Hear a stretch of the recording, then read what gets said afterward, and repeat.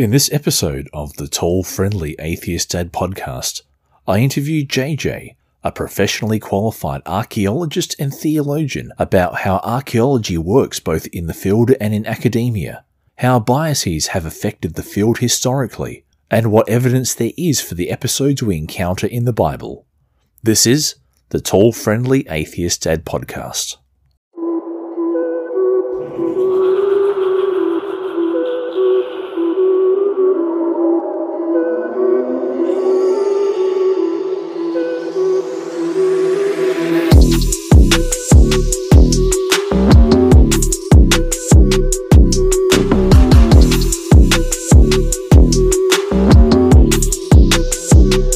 Hello, this is Damien, the Tall Friendly Atheist Dad. I hope you're having a great day, and welcome to the Tall Friendly Atheist Dad podcast.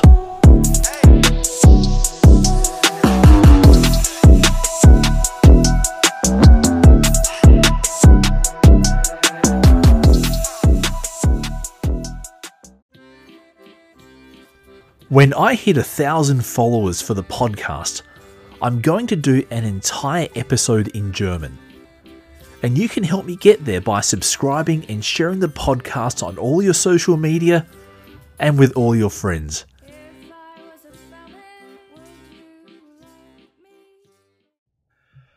Welcome to the Tall Friendly Atheist Dad podcast. I hope you're doing all right, because I have on the line with me JJ, who is known on Twitter as... his handle is Bible Mythology, but he goes by the name of Archaeologian. JJ, how are you? Very well, thank you. It's nice to meet you at long last. Likewise. Having to put off meeting you for so long, it's nice to be here. No, look, thank you for making the time, and thank you for talking to me so early in the morning, because it's about 9 o'clock where you are. At the moment? Just after 10. Okay. 10, so yep. it's not too early. So you've had your cup of tea.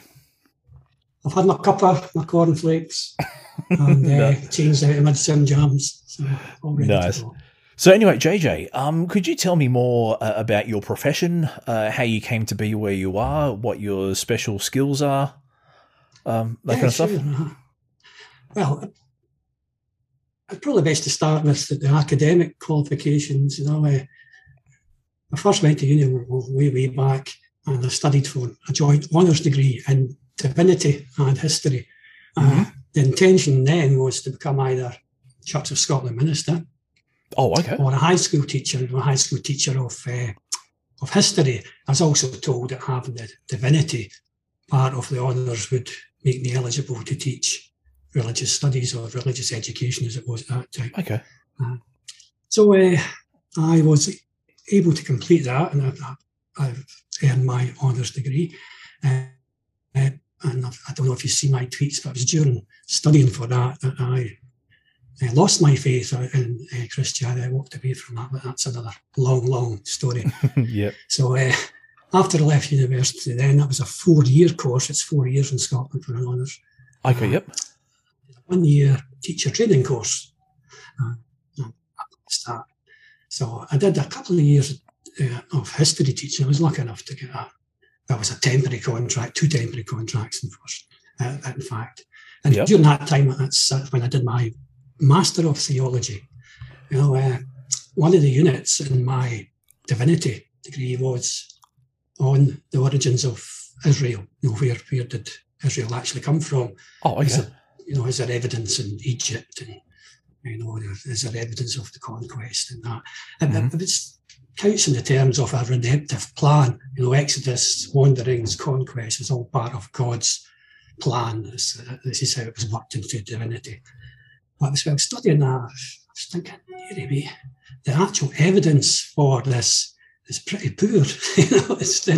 But the divinity department were obviously kind of pushing it up to make it look better. But I did a lot of studying with myself, and it looked very unlikely. To me, is probably the best word. Very unlikely.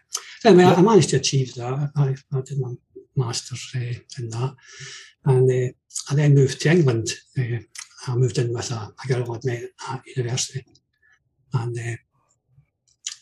where we lived in England, we were close to a university that had an archaeology department. So I thought, well, if I'm going to criticise this, and I'm thinking it's unlikely, but that's based on completely amateur point of view, just armchair archaeology, if you like. I said, well, I was able to do the course part-time, so it took a couple of years, and I worked as a substitute teacher or supply teacher at the same time. So I earned an archaeology degree. It was, the core units were heavily towards Roman archaeology, because of where the university was situated. It made sense there. But obviously all the methods and approaches were more or less the same as the Palestinian archaeology. So, okay, yep. So I had a far, far better idea of what the biblical archaeologists were actually saying. And by that time, the new archaeologists had appeared and began heavily criticising the biblical archaeologists. So I had a far better understanding to come to my own conclusions. Very good. Yep. Sorry. So I'm just about done.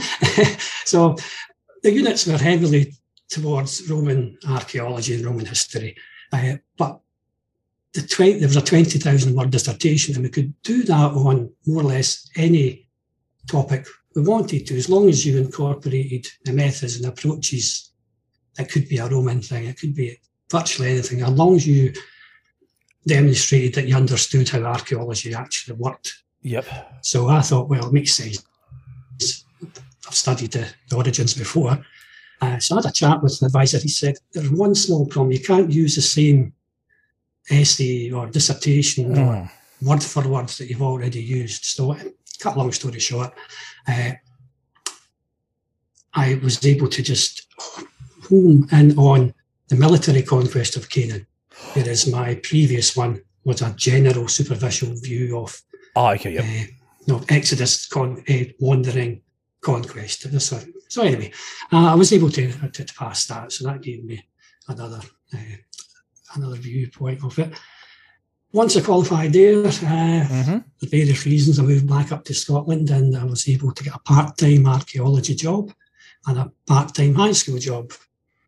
Wow. I was very fortunate with that. Good. But that's good. This is the thing I advise anyone listening. If you're young enough, or if you're going to university, network as much as you can, because you never know who's going to come back into your life, or you never know who's going to be asked a question. Do you know someone who can do this? And they just happen to think of you. So it's good to have a network when you're at university, get to know people, join clubs, things like that, get yourself about, get well known. So I was fortunate enough through networking to be able to do archaeology part-time and high school part-time. That sounds good. That sounds like an adventure, which actually leads into one of the things I wanted to get from you is, how is archaeology done? What is archaeology? What is the aim of archaeology? Right. As far as we are concerned for the biblical archaeology, archaeology that's developed or evolved, to use the proper word, into a huge, huge discipline. There's marine archaeology. There's post-processual archaeology. There's interpretive. The interpretive archaeology is more or less what we would be using for biblical archaeology. Archaeology, for what we want, is the recovery of artifacts, whatever's been shaped by a human hand, more or less. There's also environmental archaeology that's sort of latterly came into the picture. But for the early days, it was the recovery of artifacts. So something's been made by a human hand, it could be an inscription, pottery, anything like that. That's what's recovered. But I would say one thing, is archaeology isn't this magical discipline that many people think it is. It doesn't, for example, prove beyond all doubt that XYZ happened. It's a lot like science that way. You build your case, you come up with your hypothesis, ask a question, like the conquest, what would we expect to find? if the conquest happened as described in the Bible. So you have your hypothesis. Would expect to find destruction levels at site A, B, C, D. Yep. What's the time frame for it? And then you would then take your evidence, build up a case. Louis Binford describes it as inference justification. Okay, yep. So whatever you're inferring, you need to justify it. And archaeology has been described as the science of history. I think that's the best way to describe it. You collect your evidence and you build a model. Before for the biblical archaeologists, you didn't do anything. Just said that's obviously the six-chamber gate at Megiddo. That's obviously they didn't go out to prove it was, but then nobody was doing archaeology any different ways. That didn't happen until probably the 70s. But archaeology is the recovery of artefacts, and these artefacts, they don't interpret themselves. It's down to the archaeologist and his or her particular opinion on that. So you can have one artefact and have a huge range of opinions on it. Mm-hmm. So it's not like the movies where someone digs up a button. Here's a button from this period. That proves the king had scrambled eggs for breakfast. Yeah. So it's not a magical discipline. It's just another tool that the historian can use, although it's a very effective tool. What it is really good at is more or less disproving things. But it doesn't disprove them beyond all doubt. You've got to allow for future finds, for example. You don't know what's going to be found. It's a bit like science with evolution. Evolution is currently the best explanation that we have, but it can be falsified. And it's the same with archaeology. If you're making a model to explain an archaeological find, then you need to support why it's worth considering. And you'll always find somebody that disagrees with you.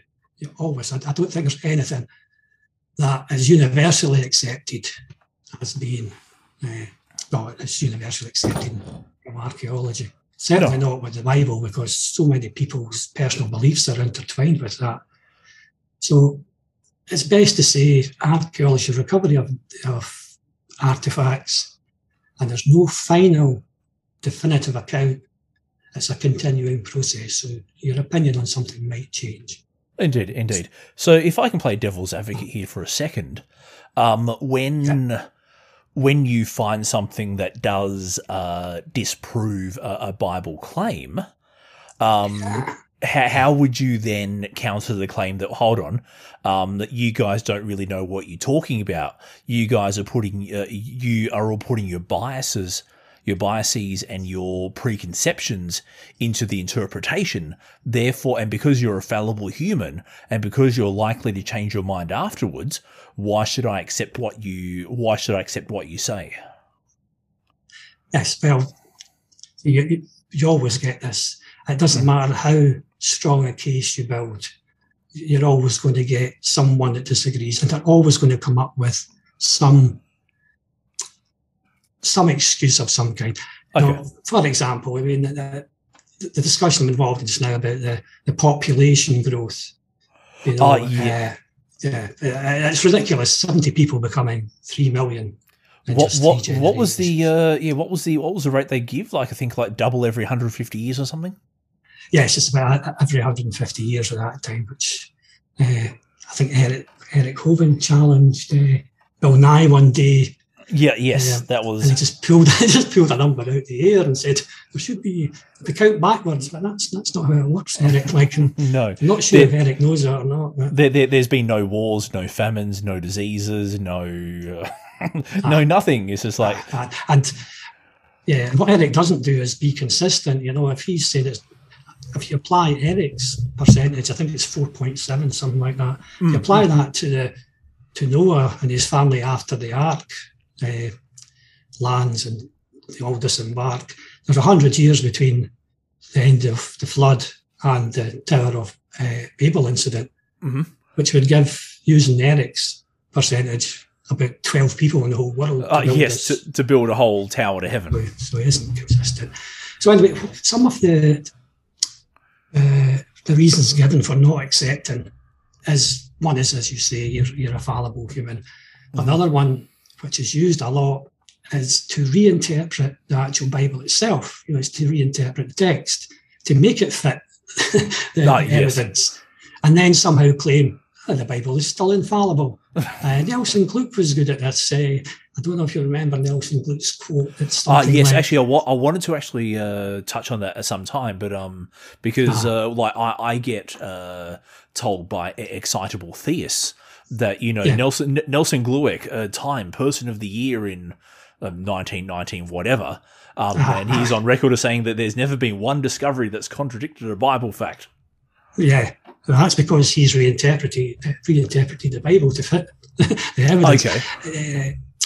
If you look at his second edition of the book, he says that, and I think it's what say these stones or something. I can't remember, or it escapes me at the moment.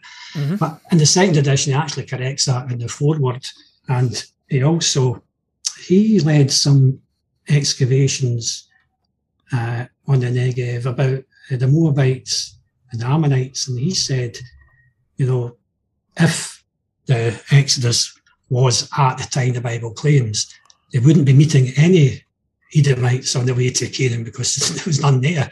So that claim is easily refuted, but it's held on to, Yep. So they reinterpret the Bible to fit the evidence.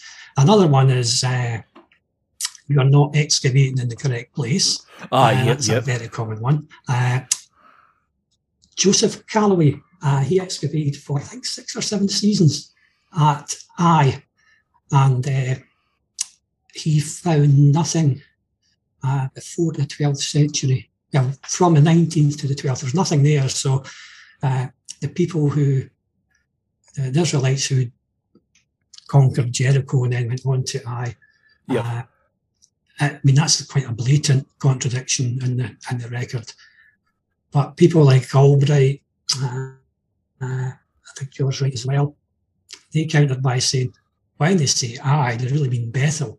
Bethel is quite close by. That's got a destruction level there. But Calloway and I'm not sure the other guy, they had an exchange in Basor where Calloway basically said, well, show me where Ai is. If I'm not at Ai, show me where it is, that kind of thing.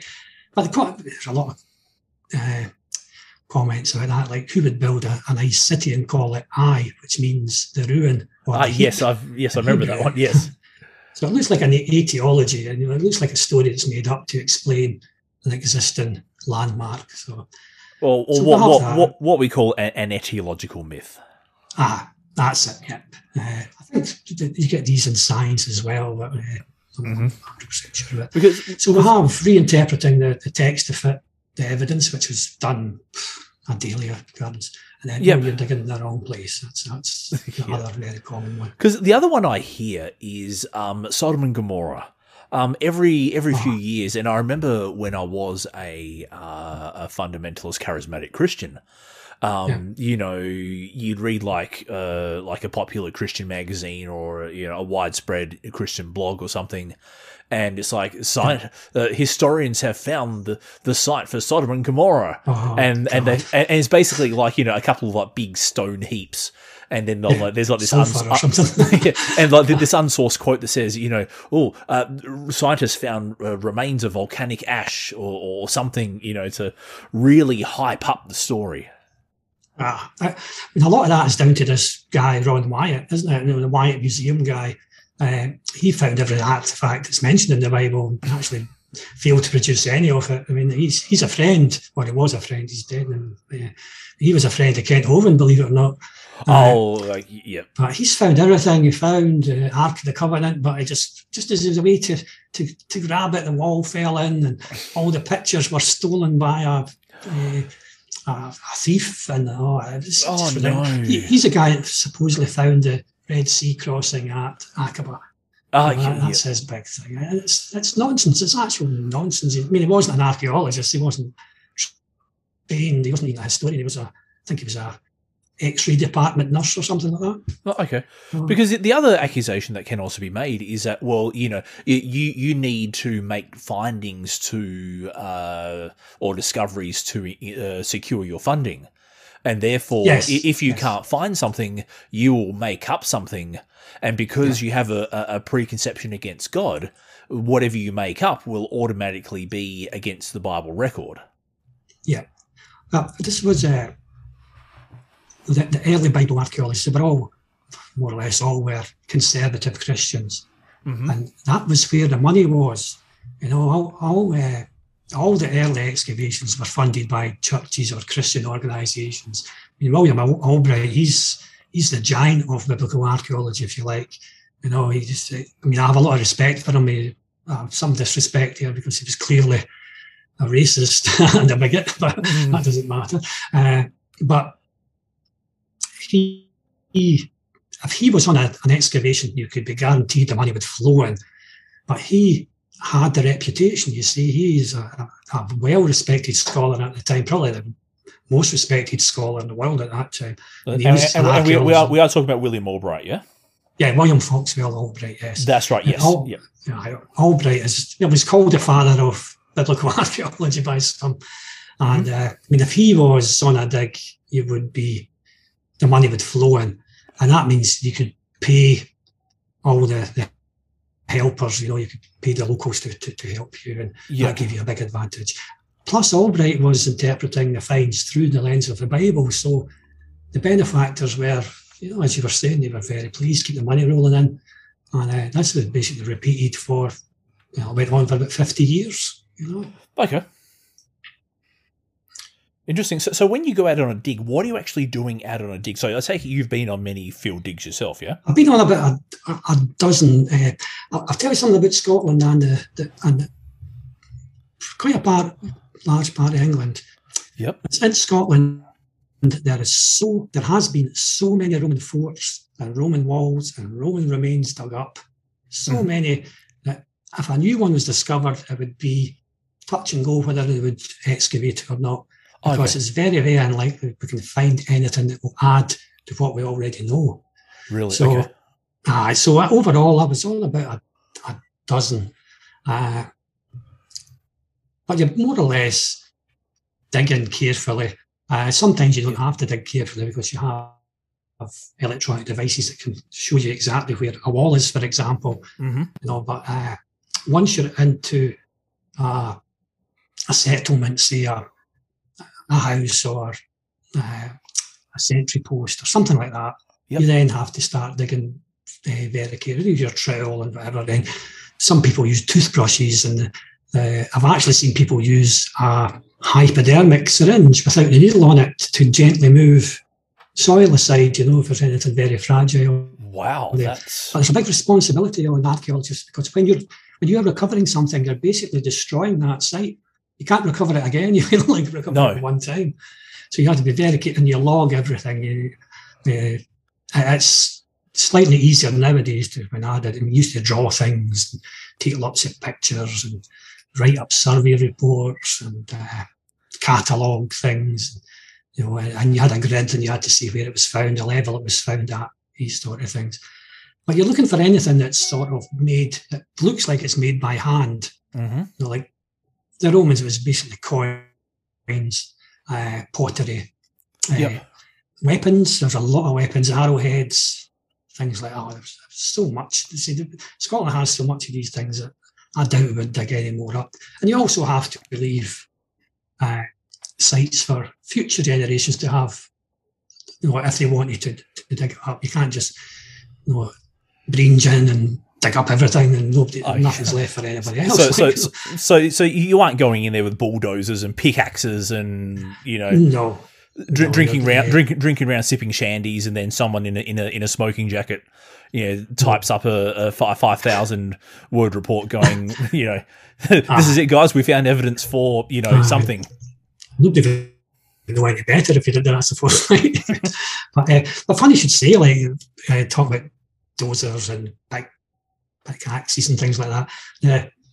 Pre-archaeology time, you know, they were insane. They were just marching into places, and that looks like something that could be from the Bible. Just go get it, and they were just destroying sites to get a vase or, you know, an inscription or something like that. Goodness knows what they were destroying on the way in. but there was a big market for it, you know, and there was a lot of money to be made in religious artifacts. And that was another thing about Ron Wyatt and this Covenant and Aqaba. What damage was he actually doing to these sites when he was bringing through there, not knowing what he's doing? You know, so he could have been destroying more than he's actually recovering. So, I suppose this, well, I was going to ask, when did the I suppose the science of archaeology really become a thing? Like when did we realize, hold on, there's a world before the world we live in, and if we treat these things with the care, we can actually find out stuff. When do you think that would, sorry? Well, I would say definitely it's probably the late 60s, early 70s. So fairly recent then. Yeah, really. Yeah, it was a bit. There was voices before then, you know, concerned about how archaeology was being carried out. You know, especially about interpreting the evidence. There were voices like Albrecht Dahl, for example. He's saying that there's no strong evidence. Even this is 1925. There's no strong evidence for a military conquest. It looks more like an internal revolt, you know, situation. There was other models. There was a peasant revolt. There was symbiosis, a peaceful infiltration, these kind of things, which fitted the evidence much more than the conquest model, which was Albrecht's conquest model. But that's where the funding was pouring into that all the time. So there were voices raising concern, but it was, I'd say, the 60s, 70s, where it's actually called the new archaeology. You know, it's going through different processes. It involved anthropology as well. And it also, instead of focusing on just one site, it was more survey-based. So you looked at the whole area and a range of sites and tried to blend them in. It was based on societies had subsystems as well, you know, trading, technology, these kind of things, and agriculture. So that all had to be explained, but the biblical archaeology wasn't doing this. The new archaeology is also called processual archaeology. You go through processes, you know, and you realise that there are processes that affect systems. So it tried to be an objective discipline, but it was too fixated on how these processes worked, you know, and it got cumbersome. And one of the things, where do you actually stop testing a model? You know, when does a model become sufficient? But it was really the 60s and 70s that they were saying, hold on a second here, there's more to this than just digging up a piece of pottery. You know, behind that, how did the pottery get there? You know, what was it used for? How was it made? What's it made of? That kind of thing. So that was the 60s and 70s. That's kind of been left behind as well, right enough. It was criticised because it was too rigorous, you know, it was too deep. Okay. And that moved on to what we would call interpretive archaeology, which is a kind of current model, you know, and there are some hangovers of a new archaeology in there as well. Yeah. So it's quite recently, yeah. But it is a field that I suppose, like every science and every field of academia, it goes through changes, it goes through shifts, it goes through, you know, just like it slowly morphs from one thing to another. When we find a better way of doing things, you implement that better way. Yes, and if there's something from the old way that works, okay, you put that in, you basically syncretize old and new to make a new way of doing things. But I suppose the thing I wanted to get at was, like, you're not doing it to kick God out of the textbooks. No. There's no archaeologists say that. All the archaeologists should be after one thing, which is the truth. You know, and this is what people like Mendenhall and Gottwald, these people were saying, you know, we want to find out the truth. We want to find what is the actual reasons this occurred.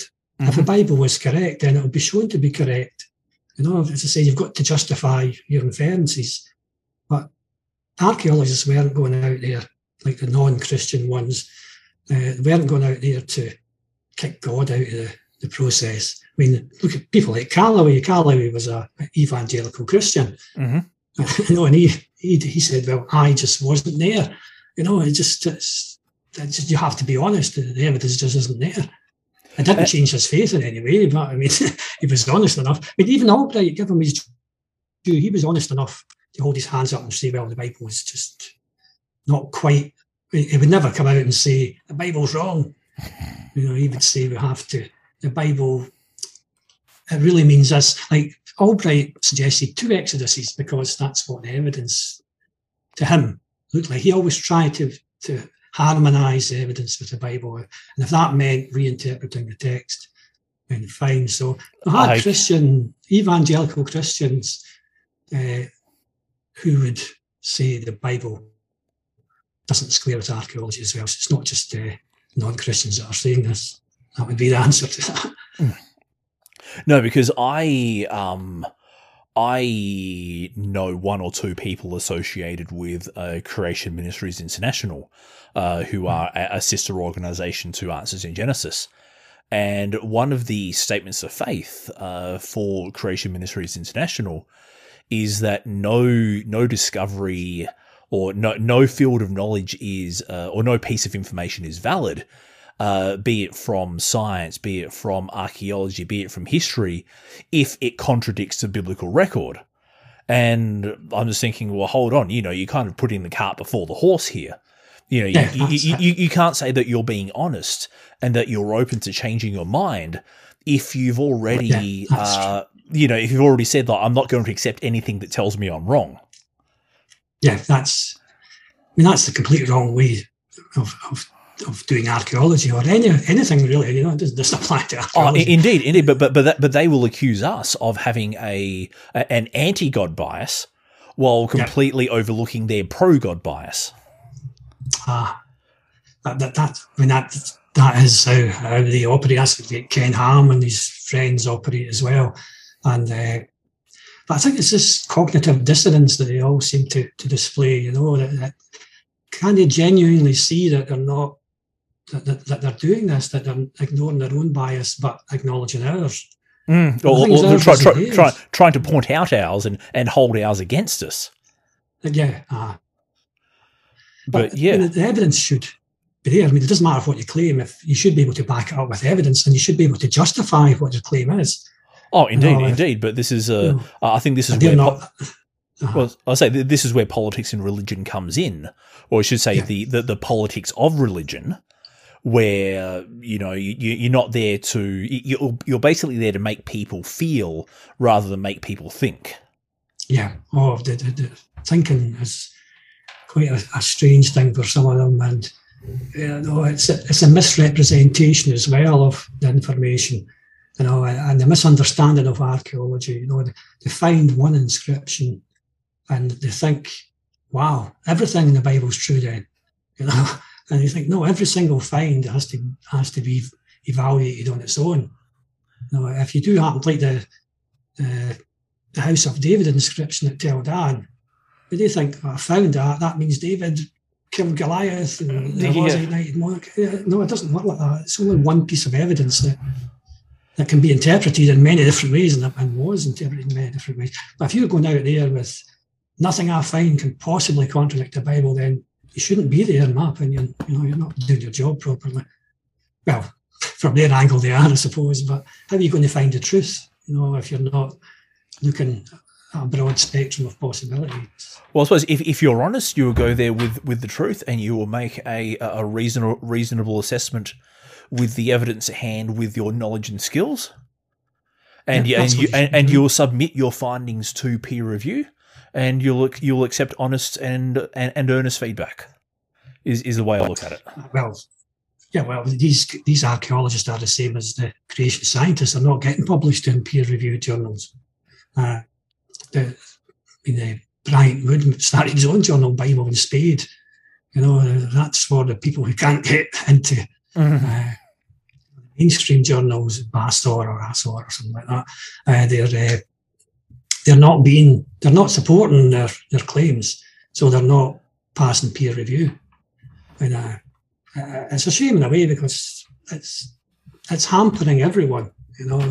If the objective is to find the truth of a situation, then should all be working together. But as you say, religion and politics, everything goes up in the air, and for many decades, especially with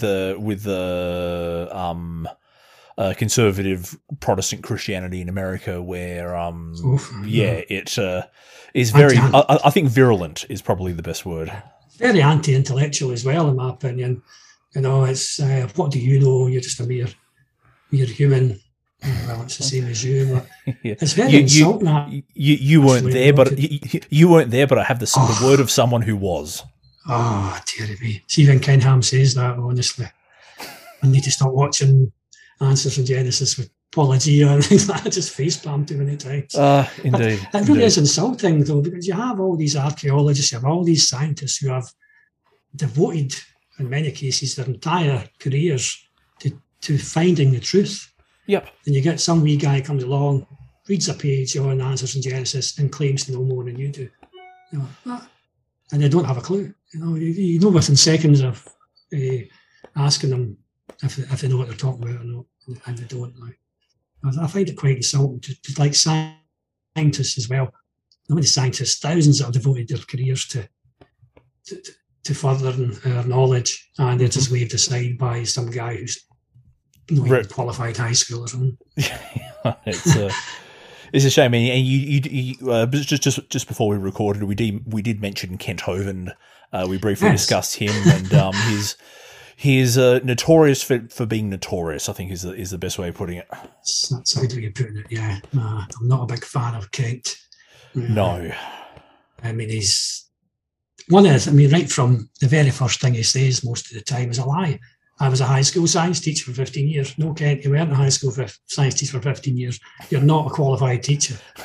I think that the school he was at was actually part of his church as well. So it's like, well, he like inserted himself into the.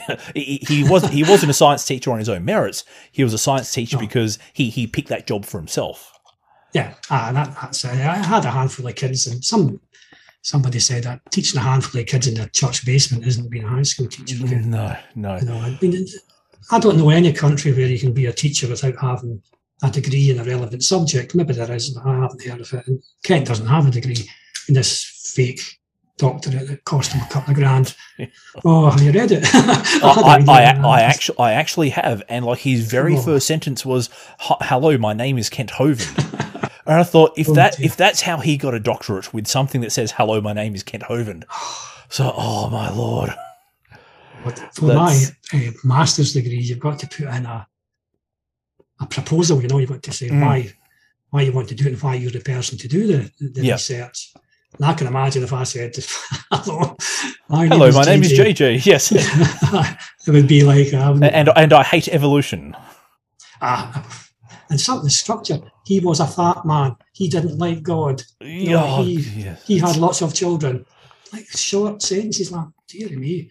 I know. Well, anyway, look, I think that says both as much about him as it does the organisation that granted him. Yeah, the Patriot University. But I was going to ask, your field of specialty in terms of biblical archaeology covers from where to where? Right, I cover from the entry into Egypt, Jacob's family, the 70 that went into Egypt, up to the end of the United Monarchy. It's quite a long time. Oh, definitely. Period of time. I didn't bother going back as far as the Eden myth. I mean, these are clearly mythology, Eden and the flood and Babel, and these are clearly mythologies. There's no history really in Genesis, regardless of what Ken Ham would say. It's been described as Genesis as mythology, and Exodus is where legends start to appear. So I thought, well, Exodus, it's at least examinable. You can at least have a look at the places, know where most of the places are, and you can at least examine it. I mean, how can you examine a post-flood garden and all this? It's just nonsense. But so I start more or less at the enslavement and then up to the end of when Solomon's death. But, so JJ, did the Jews build the pyramids? No. Really? Yeah, and then the Bible never claims that they did either. It's another. Oh, but I'm told by Ken and Kent and all the other people that the Jews built the Jew slaves built the pyramids. Yeah, I've heard that as well, and it actually says in Exodus 1:11 it's the store cities or the treasure cities that they built. Two in particular, or the Per Atom and Per Ramesses, or P Ramesses, or Pi Ramesses, however you want to pronounce it. Yeah. Python. So, or Per Atom. So that's, I mean, it's explicit. That's where, well, that's what they were accused of doing or claimed to have done. But the pyramids aren't mentioned at all. So, no. And so what can you, like, without being an historian, what can you tell me about Jacob's family coming to Joseph's family coming to Egypt? Well, it's not impossible. Let us say that it's not impossible. It wasn't unknown for the Egyptians to allow foreign nomads or foreign groups into the Eastern Delta during times of famine. There's a papyrus called Papyrus Anastasi No. 6. It actually mentions we have allowed the tribes of Edom into the pools of Merneptah, which is the very area that Jacob was supposed to have moved into. Okay, all right. So it's at least possible. The problem with that is that papyrus comes from a much later time. It comes from probably 13th, 14th century. So you have to assume that was always the case. So without something to say it wasn't the case, you maybe give them the benefit of the doubt. Okay. There's some textual evidence from Newsy that some of the customs mentioned in the patriarchal narratives could be from about the 18th century. All the times I talk about are going to be BCE times. Yeah. So there's like customs and legal narratives that have reflected in some other cultures. The situation with Hagar, and that's perfectly possible. But it is, I would give them a benefit of the doubt and say yes, that Jacob's clan settling in Egypt is not impossible. Okay, but so as nomads, but not definitely a whole. But Pharaoh didn't definitely enslave the Jews for 400 years, and no, that's patently false. It's my sort of killer question for Christians. It's usually Christians, to be fair. I mean, Jews are usually quite amicable. They're not quite as forceful. Usually, and it's the evangelical type of Christian, a creationist type. Mm-hmm. My killer question for them right away is show me any evidence, or any direct evidence to be more accurate, of Israelites in Egypt at that time before we can continue the conversation. Because if you can't show me they were there, you can't show me they came out of there. And I can state categorically there is not a single shred of evidence that there was any Israelites ever in Egypt at that time. Interesting. And that doesn't matter when you propose the date. It could be 20th century BCE or 14th century. It doesn't matter. There's nothing. No mention of Israel. There's mention of Asiatics. They are sometimes, well, they could be Israelites. Yeah, they could be, but you have to show me they actually are or where. Yeah. So that's my sort of defeater question, if you like. Okay. So you have to not fall for the trap of possible, therefore probable. Yeah, you have to be very careful how you word things. I found that out early days on discussion boards. Be very careful how you word things.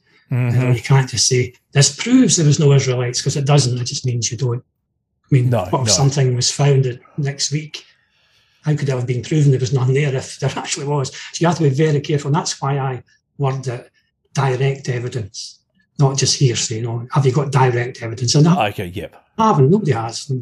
Just a fact. So that would be defeater number one. But I mean, that's kind of on the scale of defeaters. That's probably very low. Okay, I'll keep that in the back of my mind. The crossing of the Red Sea. Yes. Where would that have come from in your experience? Hey there. Sorry to interrupt. Did you know you can now support the podcast on Patreon? Head on over to patreon.com/TFAD pod, where your monthly donations will help support what I do in producing enjoyable and thought-provoking material. Thank you. Well, there's the name of a papyrus escapes me at the moment, but there is talk in the papyrus about a sea of reeds or marshlands. Ah, yes, the Reed Sea. Yes, I remember reading about that. Well, that is the current translation, Sea of Reeds, instead of the Red Sea. It's the Sea of Reeds. It's been like that since, I think, the 1960s. It was retranslated as Sea of Reeds. Yep. But I mean, there's all sorts of problems with that, because the Bible text itself is contradictory. There's 42 sites mentioned on the Exodus route, and we only know probably for certain where two of them are. Really? And I mean, yeah, only two. I mean, Finkelstein, he would argue for Kadesh Barnea and Ezion Geber. He would say that would be the only two, with any confidence, you know. Mm-hmm. But the text mentions that the text is an amalgamation, as you know. It's at least 4 different authors. Yes, the documentary hypothesis. Yeah, and there's strong evidence. Von Rad thinks it should be, I think, 6 or 7. Possibly. Kenite source, and that. Possibly, yeah. So we've got composite accounts. I mean, one passage says that the Egyptians had their gold and merchandise taken from them by the Israelites before they left. Yes. And virtually the next verse says that they had to leave desperately fast, and they didn't even have time to yeast in the bread and this kind of thing. So they had to leave in a hurry, but they took the gold and time for the gold, but not the bread. Yeah. Well, the other thing is that so if we read the biblical accounts, literally, I think they said about 600,000 men. And then if you extrapolate that to men, to women and children, and then, you know, that they left with their cattle, they left with their possessions, they left with, you know, it wasn't just like, you know, let's say a million plus people leaving in a hurry. It was 1 million plus people, you know, with stuff, with animals, with possessions, with cooking utensils, with all the materials to build a temple. Yes, and a mixed multitude went with them as well, of course. It wasn't just the Israelites, it was others. And the Numbers passage that gives the 600,000, it's men of fighting age, so you've got to add children in as well. You know, so you're talking about over 2 million. You know, some say 2.5 to 3 million. But if you be very conservative and say 2 million, that's a crazy number. And George Mendenhall studied Egyptian text of the supplies to fortresses in Egypt. Mm-hmm. And he said, if there were 2 million or 3 million Israelites in Egypt, they wouldn't have anything at all to fear from the Egyptian army, because probably at most there was 50,000 for the whole empire. You know, there just wasn't that many people. One of the El Amarna tablets talks about a king asking the pharaoh to send 50 soldiers to quell an uprising. You know, so we're talking about small numbers here. Yeah, I know. The growth rate is impossible as well. You know, I mean, you can't get 3 million or 2 million or even 1 million from 70 people in just 3 generations. No. The other thing I was going to ask, was it possible that there was an Israelite or a Middle Eastern person in the Pharaoh's court? Yes, that is possible, yeah. There are parallels to that where non-Egyptians have risen to sort of official positions in the Pharaoh's court. I mean, there's many problems with the Joseph account as well. I think Dr. Josh has I don't know if you've read his book, The Atheist Guide to Atheist Handbook. Yeah, I've seen a couple of videos about it, and so it's something I'll have to add to my reading list. Yeah, he points out a few problems with the Joseph story. I mean, if you get time, read the Egyptian story, The Tale of Two Brothers, and The Tale of Two Brothers is very similar to the Joseph story. Mm-hmm. Some of the people mentioned in the Joseph story, like Potiphar, Potipharah, these names belong to a period much later in that time. They don't start appearing until probably the 11th century. You know, so it's about arguably 700 or 800 years after. But that can only mean that's names that were given. I mean, it might have been retrospectively. Or functional, because one of the things I notice about the Bible is that a lot of the names are functional. Yes. And to me, that's a very big indication that it was either retrospectively written or written as myth out of whole cloth. Yeah, the names are a good clue. That Israel's a good clue, struggle with God, that kind of thing. And Moses drawn from Joshua, water. God sees. Yeah. Yeah, and Moses' name is a disaster. Moses can't be a Hebrew name. It just can't. It just doesn't work. Actually referring to the person doing the drawing out. Oh, okay. So even worse. Okay, all right. There's no way to stretch it to fit a personal name, a Hebrew name. And so we get to the Exodus. We get to, so they've crossed the river. How thoroughly have we explored the desert region between Egypt and Israel? Well, St. Nelson Glueck, he excavated a huge part and didn't find a thing. The big clue for that one is Kadesh Barnea. Kadesh Barnea, that's where Moses sent out the spies into Canaan. Joshua was amongst the spies, and they went into Canaan, and they came back with the reports. It's a bit iffy, mate. There's giants living in there, and this is when God got angry and killed people and said, for 40 years wandering for you guys, and took a wee huff again. Yeah. So Kadesh Barnea. Now, a reading of Numbers 13 has the Exodus group arriving at Kadesh, and when you read up to Numbers 20, there's been no mention of them leaving and coming back. So we have a group at Kadesh Barnea, 2.5-3 million people for the sake of argument. Yeah. And Moshe Dothan, he found Kadesh Barnea in the 1960s, 1965, 66.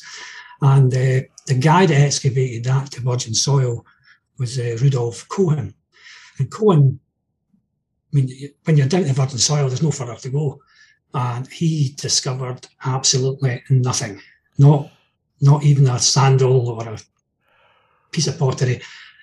Nothing before the 10th century. In the 10th century, there was a small fortress. Okay. And there was 2 subsequent fortresses beneath that. He called them Israelite fortresses, but that hasn't been established. So you have that would be the one sort of another defeater, if you like. Where did they stay? Kadesh Barnea. How can 3 million people live in an area for almost 40 years and not leave any carcasses? They were told they were all to die. That generation was to die. Where's the bodies? Yep. Where's the carcasses of there should be bodies. There should be bodies of people. There should be tents. There should be cattle. Yep. There should be like cooking utensils. There should be children as well. There should be. I think there's once or twice where God opened the earth as well. There should be so many, but there's excuses for that. Interpret the Bible again. Just because it says it didn't leave Kadesh doesn't mean that they could have left and came back again. Kadesh Barnea might not be where you're saying it is, that kind of thing. But until you prove it, you're going to have to make a better case than what you've made now. Well, this is a absence of evidence argument, But sometimes the expected evidence is just so overwhelming that you're justified in saying they weren't there. It's back to this inference justification. So. Nice. So JJ, what can you tell me about the 2 kingdoms and the unification? Where does David fit in? Where does Saul fit in? What can we tell about that actual time period that would give rise to the, I'm going to say legend of David and Solomon, but maybe you can fill me in on that. Well, I would say the majority of scholars would accept that these people existed in some fashion, Saul, David, Solomon existed in some, but certainly not in the capacity described in the Bible. It's, for start, the United Kingdom was United Monarchy, sorry, but was said to cover almost all of Palestine, but Deaver even thinks, it refers to a tribal leader rather than some sort of, emperor type. But the Bible claims that David became a general, in Saul's army. And he had a palace, and then his son came along and built this like massive palace in this massive temple, and it was great and it was glorious, and all the monarchs from all around the surrounding nations, particularly the Queen of Sheba, came along and thought, "Holy crap, this is pretty good." Well, again, it's difficult to be certain, but the evidence doesn't look good. But I would say most historians would agree that as we get to like Samuel and Kings, we start to find some history.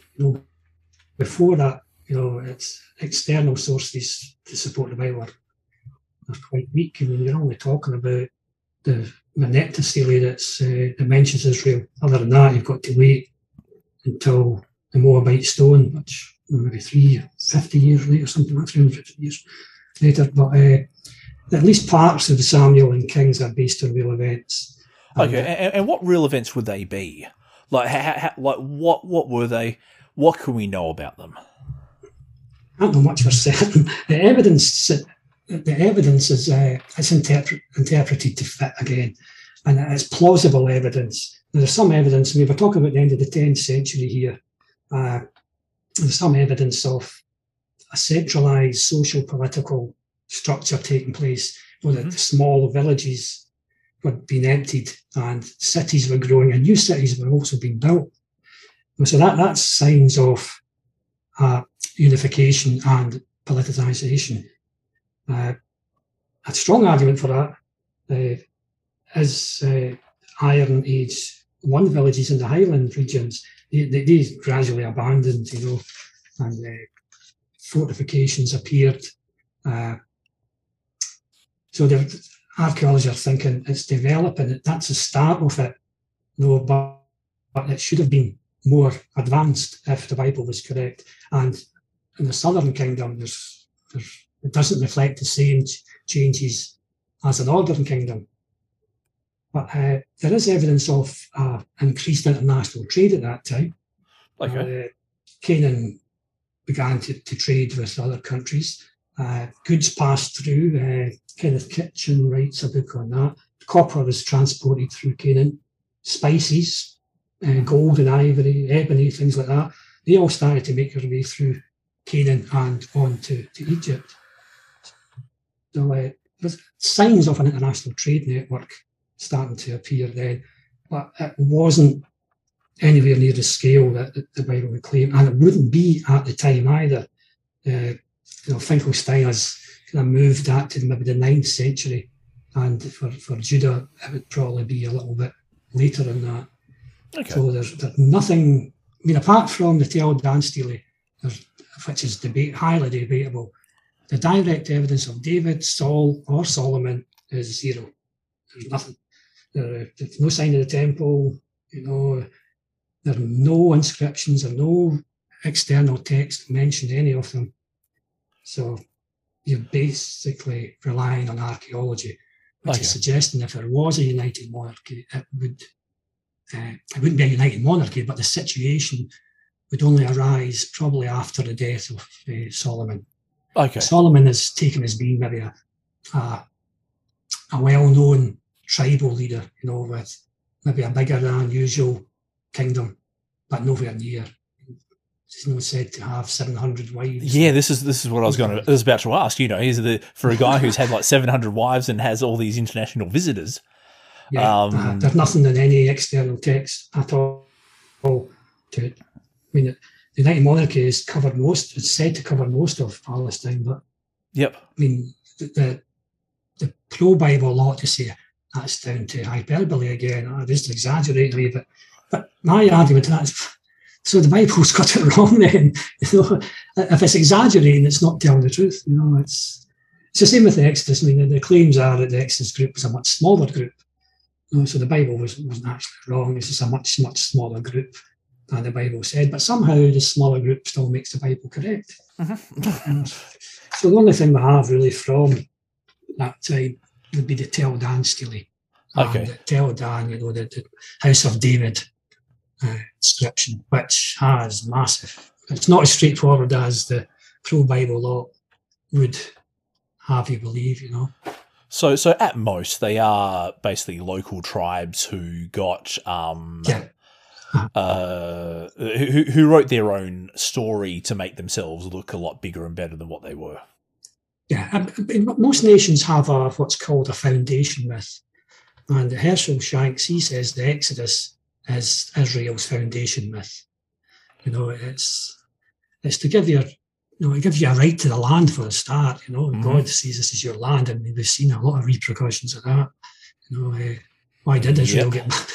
Why is Israel back in Palestine and the Navajo aren't back where they should be? It's a double standard here. But it's all down to Christianity. Not all, but mostly down to Christianity. Yeah, I find the claim that Israel has a right to the land based on one patriarch burying his wife. Yeah. In one in one particular spot. Therefore, we're allowed to come back and take the whole thing. Yeah, I had to just take it all. And it's a promised land. God promised Abraham and his descendants, would live in this land. And they're still not in the land promised to them, of course. They're not in the whole area that God had promised. It's supposed to be. They want the Temple Mount, for example. Good luck trying to get that back. Actually, I was going to ask. Well, I was going to ask about the Temple Mount. Like, what do we know about Solomon's temple? Nothing. Really? Yes, short answer. Apart from what's in the Bible, absolutely nothing. And even what's mentioned in the Bible seems a bit fantastical. We were talking about 100,000 people to build it, and it's it's like 9 meters long or something like that. But there's not been a stone. There hasn't been a stone off the temple found anywhere. It's again, people are saying you're looking in the wrong place. Okay, well, when we do look in the right spot, then we'll know. But my understanding was that the later the Bible goes on, the better the historiography gets. Yeah, I would agree with that. After the period that I stopped at the United Monarchy, but you're going on to times like King Mesha, the Moabite stone. These kings they're beginning to be identified in Assyrian and Babylonian texts that we have. The dating of Solomon's reign is taken from the chronology in the Bible back to King Mesha, who's on the Moabite stone, and that's dated astronomically to, I can't remember exactly, I think it's 836, something like that. So counting backwards, we'll get Solomon's reign. Solomon built the temple in 966, so that's how that date's arrived at. And then you add 480 years of 1 Kings 6:1.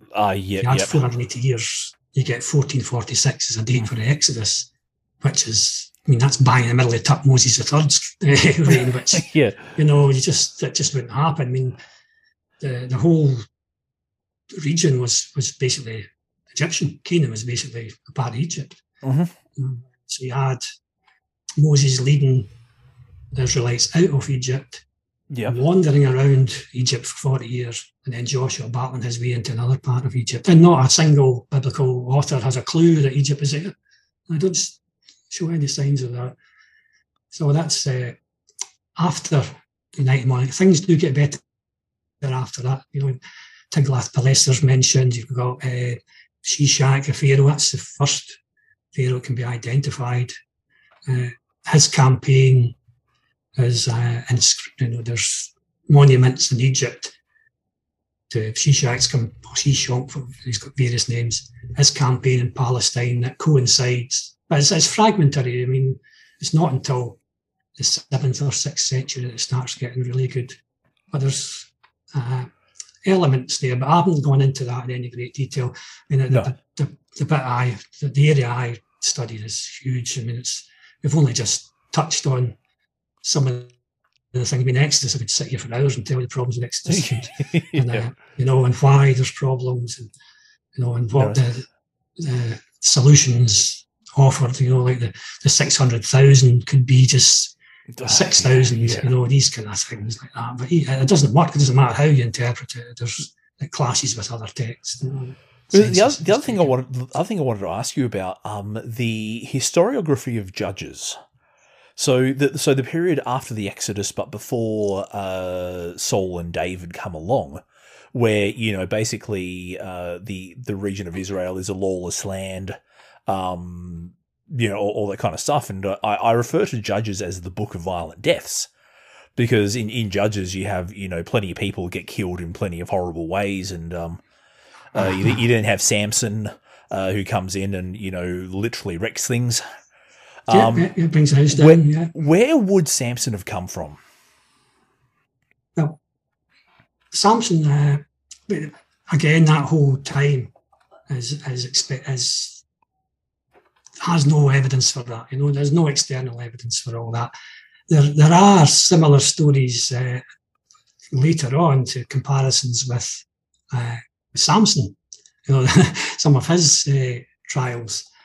Okay, so such as where would the idea of Samson have come from for the Jews to make him up, so to speak?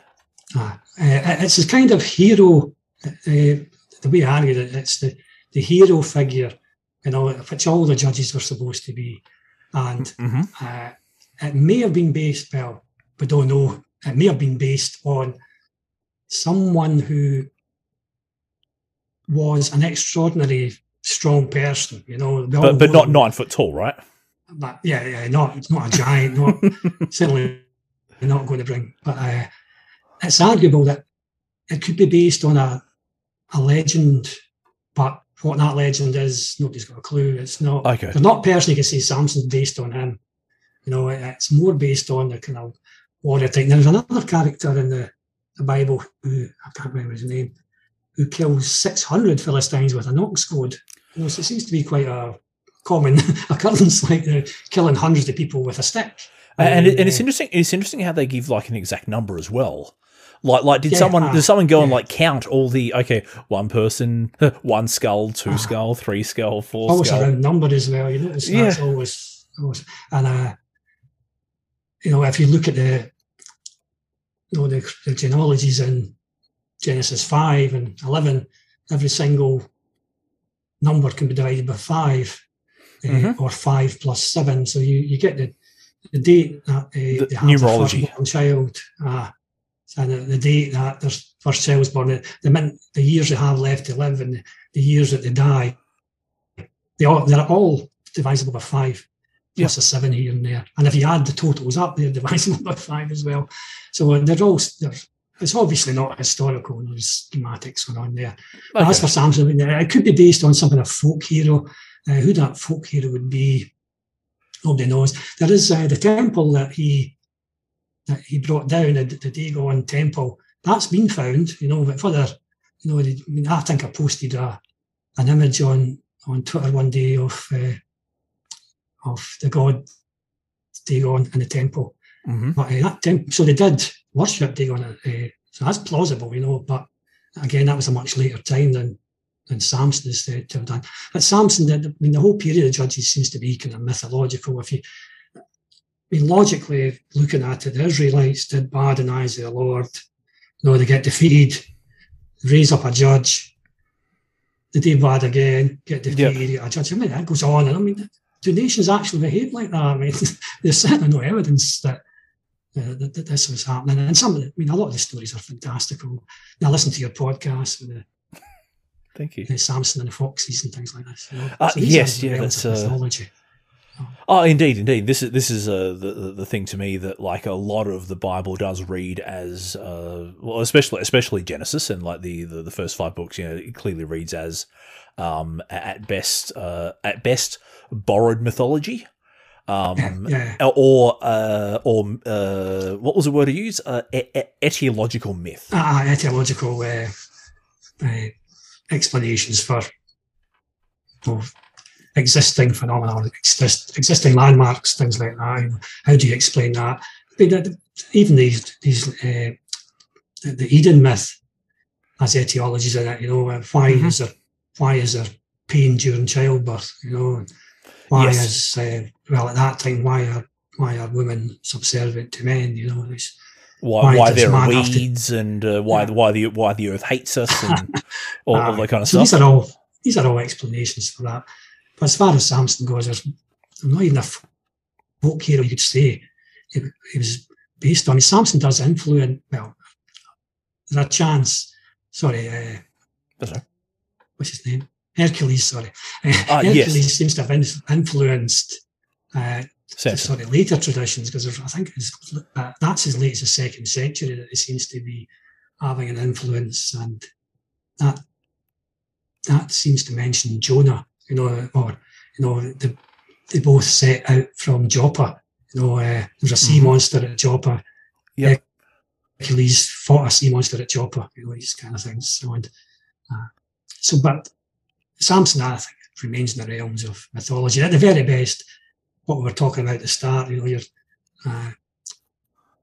rumours that go about a town about a certain guy, this guy's some boxer, and suddenly beats up one guy, next thing it's 20 guys he had been beaten up. So, but it could be an extraordinary fighter, and it's just been exaggerated up.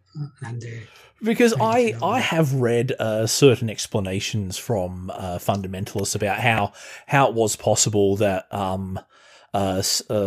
Goliath was 9 feet tall, and he had visions with his sight because his extra large head put pressure on his on his ocular features, and so he needed an armor bearer to help look after him. And no.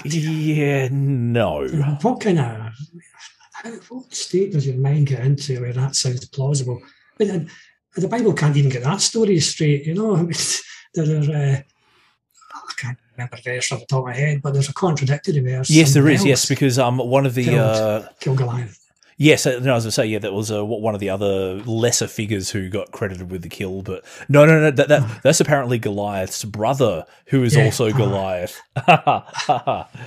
You can, if you look at different versions, some of them don't have the brother of Goliath in it. Some of them remain faithful to the text. The Hebrew text doesn't have the brother of in it.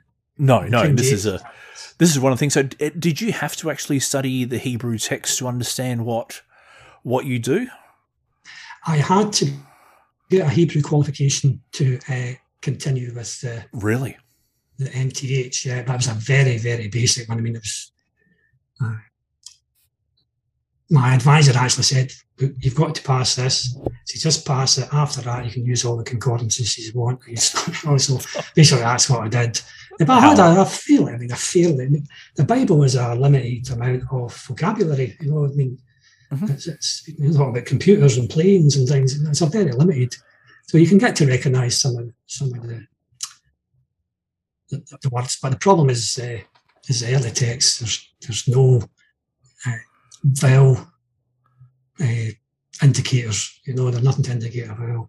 Yeah. So this is something. But you're allowed to use concordances and whatever, just a bit more or less bad on. But there's always ways around things.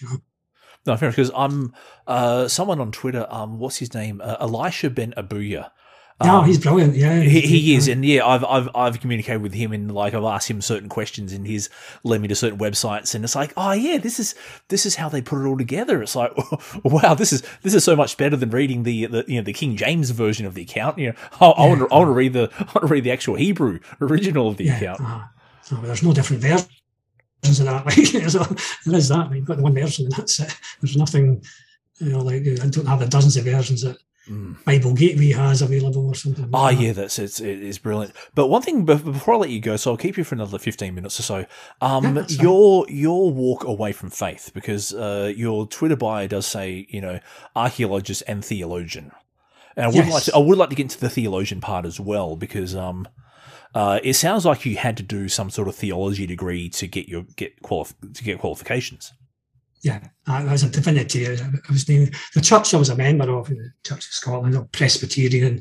Do as anything like the services were like, oh dearie me. But at that time, that's what was acceptable. So I was thinking about going into the ministry, but to do that, you need a divinity degree. You can't. It's not like in America, for example, you can just call yourself a pastor, and that's you. You're a pastor. I mean, in the UK, you can call yourself a minister, but you're not affiliated with any churches. But to be an official minister for Church of Scotland, you need at least a divinity degree for that. So I was involved in outreach programs, youth programs, things like that, and the intention was to at least have a possibility going into the ministry. So I did the divinity degree, which was quite a lot of units. You know, you had ethics in there, early church history. Well, I had that John Knox unit as well. John Knox is a big influence on Scotland's development of the church. And I was at sort of 3/4. I mean, so the honours degree is 4 years. It's towards the end of the third year I started having my doubts about that, you know. But I could always use the theology to reason my way out of the doubts, you know. And I mean, for a church in Scotland, everything was the Holy Spirit. And I was praying, and I was actually hearing, you know, but it's my voice in my head. It's not like some disembodied voice, you know, and you feel the Spirit, you know. I'd argue with anybody, and I think Mark Dillahunty, he said the same. He was convinced that he felt the presence of the Holy Spirit. Yep. And same here. I'll argue that I felt like I was baptized in the Spirit as well. Yeah. Our Church of Scotland was dreadful when I think back. I mean, it was terrifying. Kids were terrified. I mean, you know, you had to say your prayers every night, you know, and you must pray for, you know, your mother and your father, things like this, and don't ask for anything for yourself. All that. And that time, the schools, it was all mandatory prayer as well. In the mainstream schools, everybody said their morning prayers in every school, and it was just taken for granted everybody was Christian there. So I was having my doubts, but the theology kept me on board. And I was looking at Paul. I remember a particular essay on Romans 13, which is quite pertinent to the Trump debate. You know, God, if someone's in power, it's because God wants them in power. Yep. You know, that kind of thing. So all the theology side of it, the sacrifice. I mean, I didn't look at the sacrifice at that time as being not a sacrifice. I mean, I looked at it as being, imagine giving your son up. How much love must you have for somebody that you would sacrifice your own son? You know, and it was. But then, looking from the outside in, you think, that's horrific. Actually, when I think of it, indeed, this is the thing. Like once you believe the book is divine and inerrant, you know, you change your mind in line with the book, rather than, you know, look at it objectively. And this is an argument I got into Twitter on the other day with a particular apologist who's a PhD astrophysicist, who made the statement that, you know, whenever she reads her Bible, you know, it strengthens her faith. And I kind of put that, well, you know, if you read it neutrally and without prejudice, you'll probably go the other way. And we got into a bit of a spat, and it didn't end well. But yeah, this is the thing. Like when you've bought in, when your identity is wedded to the book, that you won't entertain any criticism, particularly when you are like a Kent or an Eric or a Ken Ham or a Ray Comfort or you know, or whoever, you know, you won't entertain, because the word of God is your final authority.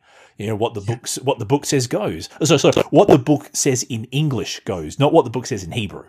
Yeah, that's true. Yeah, and what their particular version of that book says goes as well.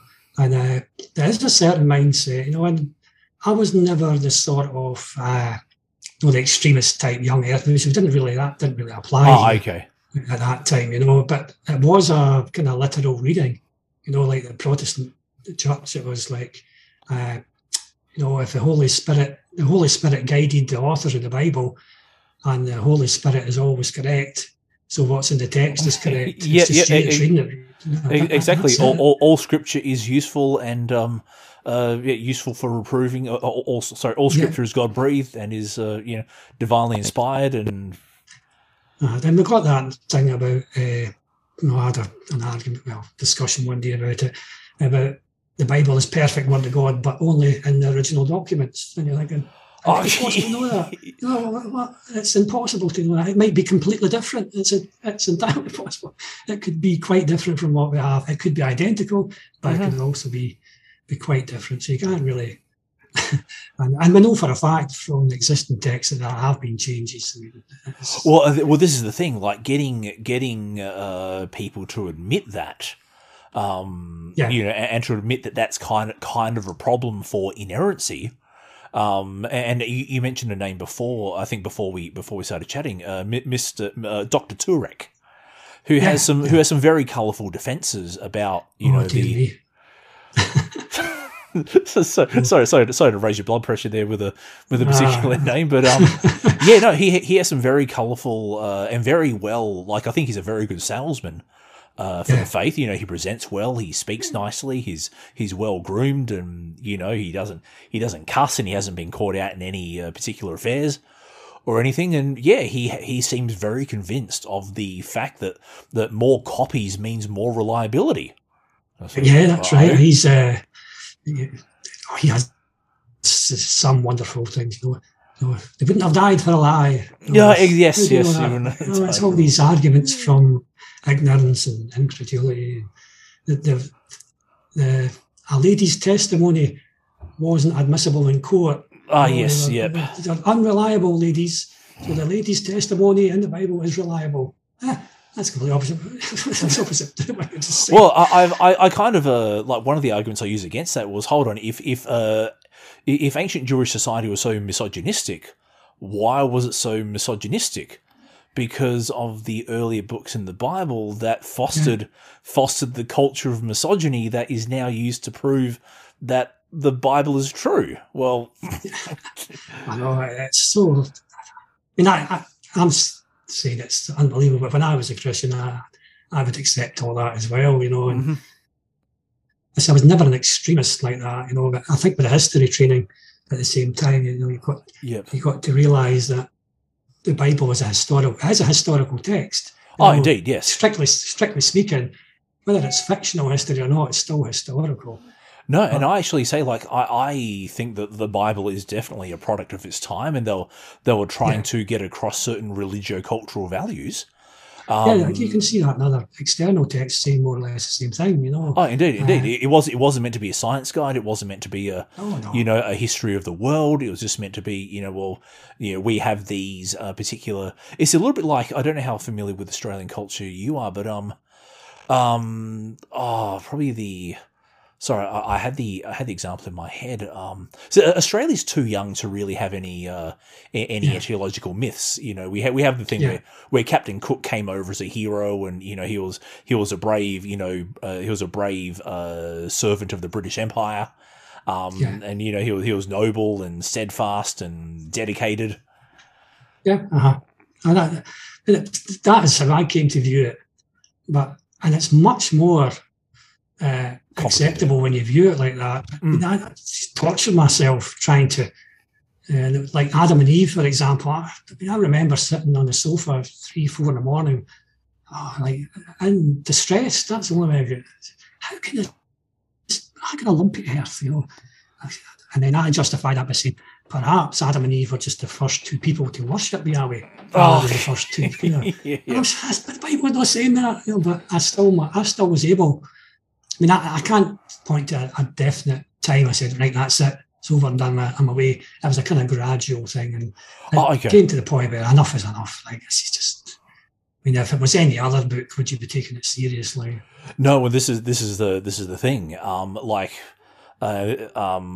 of all the thousands of gods that we don't worship, we feel no threat at all for not worshiping them, especially the God of the Muslims. The God of the Muslims is just as violent and angry as the God of the Jews, but we don't feel any compunction, we don't feel any fear, we don't feel any remorse for not worshiping the God of Islam. So why should we feel the same for Yahweh? The stories are equally as silly. The Pascal's wager comes into play as well. Good old Pascal. Just believe. How how can you just decide to believe it? It doesn't work like that. I mean, the Bible doesn't even say it works like that. You've got to be convinced that it's true. You can't say, I'm going to be a Christian today. You know, it doesn't work like that. Yeah. Well, you do have the verse where atheists suppress the truth in their unrighteousness. So according to the presuppositionalists, we know God exists, but we're just denying. Yeah.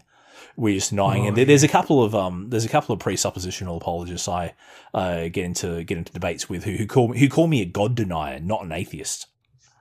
That's good. I've listened to some. Mr. Batman. He's insane. He's insane. I mean, I feel sorry for him. I don't know if he's went through some trauma in his life. I've listened to him with Jim Majors and Jim Majors with Darth Dawkins as well. Yes. Very, very, very frustrating. I mean, Jim didn't have a chance to get a sentence out of any of the two of them. You know, Darth is like that with every single person. So no, I can't say I've heard of I've heard the name, but I can't say I've ever heard of anything. But you mentioned Jim Majors. He's another guy who I find very open and very easy to get answers out of. Yeah. Jim's a good guy. He's recently got his PhD. So he has actually got it. Yes, he got it now. He's changed it in his Twitter handle as well. So actually, let me just quickly check then, because I may actually. So I'm just jumping on the. Fine. Actually, no. Yes, he is now Dr. Jim the Moustache Majors. Majors. I'll have to quickly message him and say congrats. But anyway, it's been about an hour and a half. It is currently 8:30. I've got kids to put to bed and all the kind of stuff. Okay. Indeed, yes. This is the dad part in Tall Friendly Atheist Dad. So JJ, I'm going to give you the last word. What would you like to finish up with? I would say. To my Christian friends out there is to not to look at sites like Answers in Genesis. By all means, equip yourself to defend your faith, but you won't defend your faith with websites of the quality of Answers in Genesis or the Institute for Creation Research. They are only equipping you to make a fool of yourself when you come up against any semi-knowledgeable atheist. I would say if you're interested in the truth, if you can do it, go to college or go to a uni if you can do it. If you can't, read peer-reviewed journals, peer-reviewed books, and make up your own mind about it. Read as many sources as you can, as many scholars as you can, reputable scholars, not Bodie Hodge or something like that, or Tim Chaffey. Read reputable scholars and come to your own conclusion. I mean, you don't have to agree with them either, but at least make the effort. And if anyone's interested in a reading list, if they email me at thearchaeologian@gmail.com, I'm happy to supply a reading list for any of the topics that we've discussed today. So I'll just repeat that is archaeologian@gmail.com, and I'll just confirm the spelling, because you spell archaeologian with an extra A in the correct way, yes. Yeah, correct, yes. But however, for our US friends, they had this habit of dropping certain vowels from their words. If they'd forget it, it's in my profile on Twitter anyway, so they can get a link from my. It is indeed. So twitter.com/Bible Mythology and the archaeologian@gmail.com. JJ, it has been a pleasure discussing it's been history. Nice. Time's flown in. It's flown in very quickly. I know, but we probably need another hour and a half. Anyway, well, if you would have me back some other time, I'm happy to. That sounds good, JJ. I may just take you up on that. We'll be in touch, but otherwise, JJ, you have a great day. Thank you very much, and have a nice day. Bye-bye. Thank you. Bye.